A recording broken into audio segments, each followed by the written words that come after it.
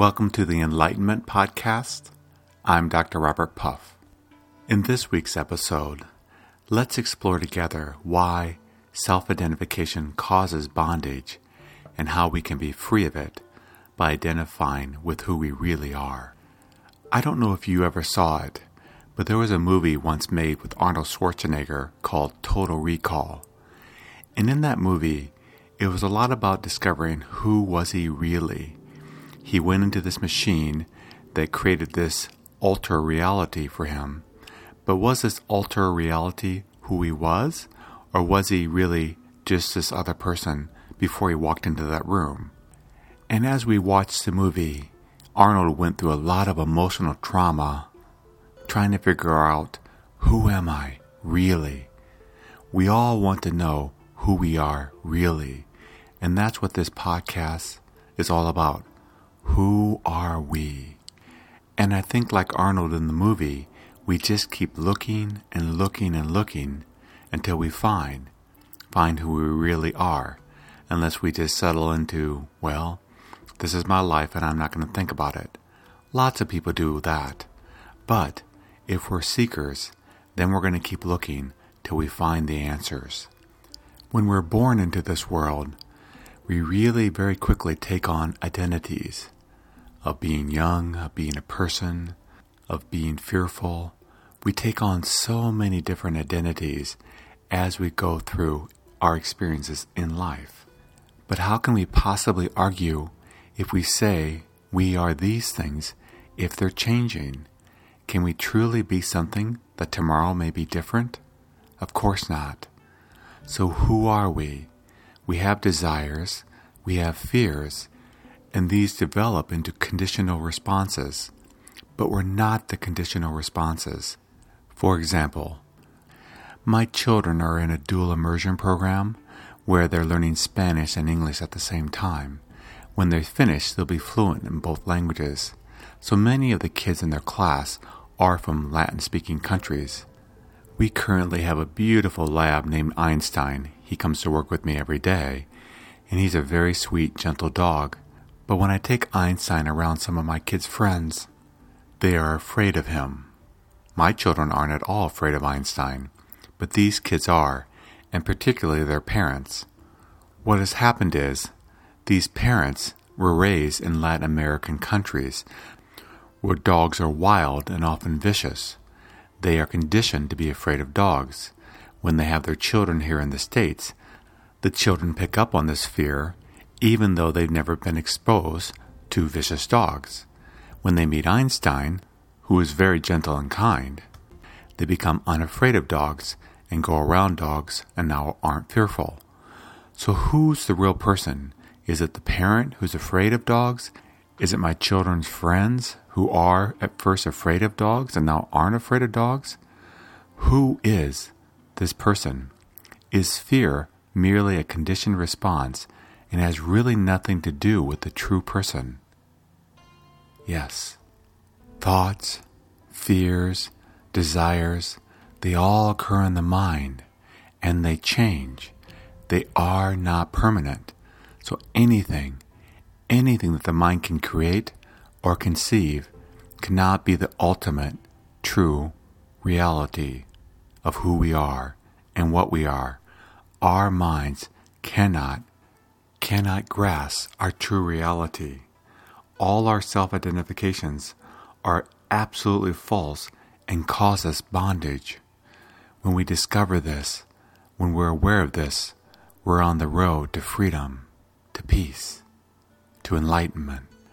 So if the absolute of who we are is beyond our grasp, our mental grasp, is it something that's beyond us, period? Absolutely not. Who we are, we've always been, we always will be, and we are right now. Right now. If we silence the mind, what happens is we experience it. We don't know it. We can't discuss it, but we can experience it. I often like to compare it to chocolate because I really like chocolate. If you've never had chocolate, we can write dissertations on chocolate. We can write best-selling books about chocolate. But until you've tasted chocolate, you don't know what it's like. All we have to do to discover who we are is to be, just be, and then we are on the road towards awakening, towards self-realization, because we are there. And when our minds get still, we become present with our Supreme Self. How is this possible? It would be a lot like we're in complete empty space, and then we start creating things. And this empty space before things start being created is so beautiful, so rich, so full. The emptiness, the non-two, just one, unicity is so rich, so full that nothing is needed and everything comes out of that. But what happens is things do start coming out of it. And when they come out, we get engaged with them. We start enjoying them. We want more of them, or we don't want them. And that process of wanting, not wanting, causes us to forget who we are.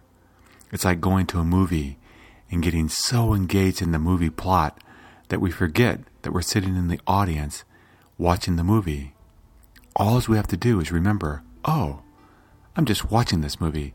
This movie is enjoyable, it's fun, but it's not who I am. It's just a movie. Of course we can enjoy our lives. And when things go poorly, we can wish they were different or grieve through the process of the pain we're going through right now. But ultimately, it is just that.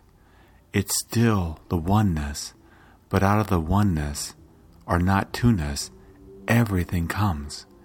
And the only thing that we are is that unicity, that non-two, non-duality.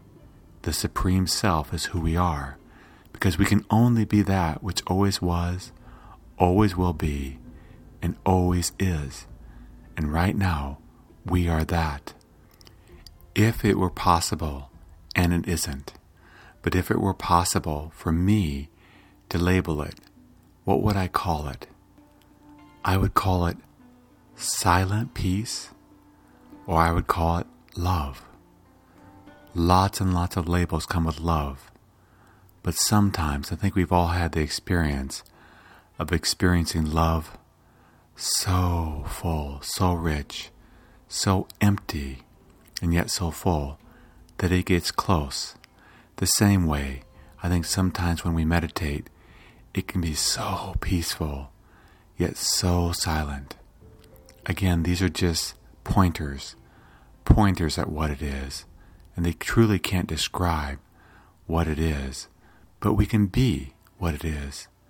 All we have to do is realize the thoughts, even though they continue to occur, and the feelings, even though they continue to occur, that we aren't them. We are on which everything comes out of it. Again, using the movie example, we're like the screen on which everything is being created, but we aren't being created ourselves. We are which everything comes out of. Or if I could use gold as an example, gold is a beautiful, beautiful element, and we can shape gold and make it into so many different ornaments, but it's still gold. When it's all over, when it's melted down, it's still gold. It's always been gold.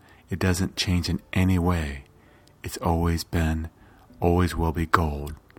Again, these are all concepts, pointers to the truth. The ultimate truth is that we are.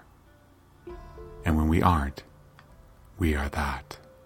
Silence, beauty, love. Love.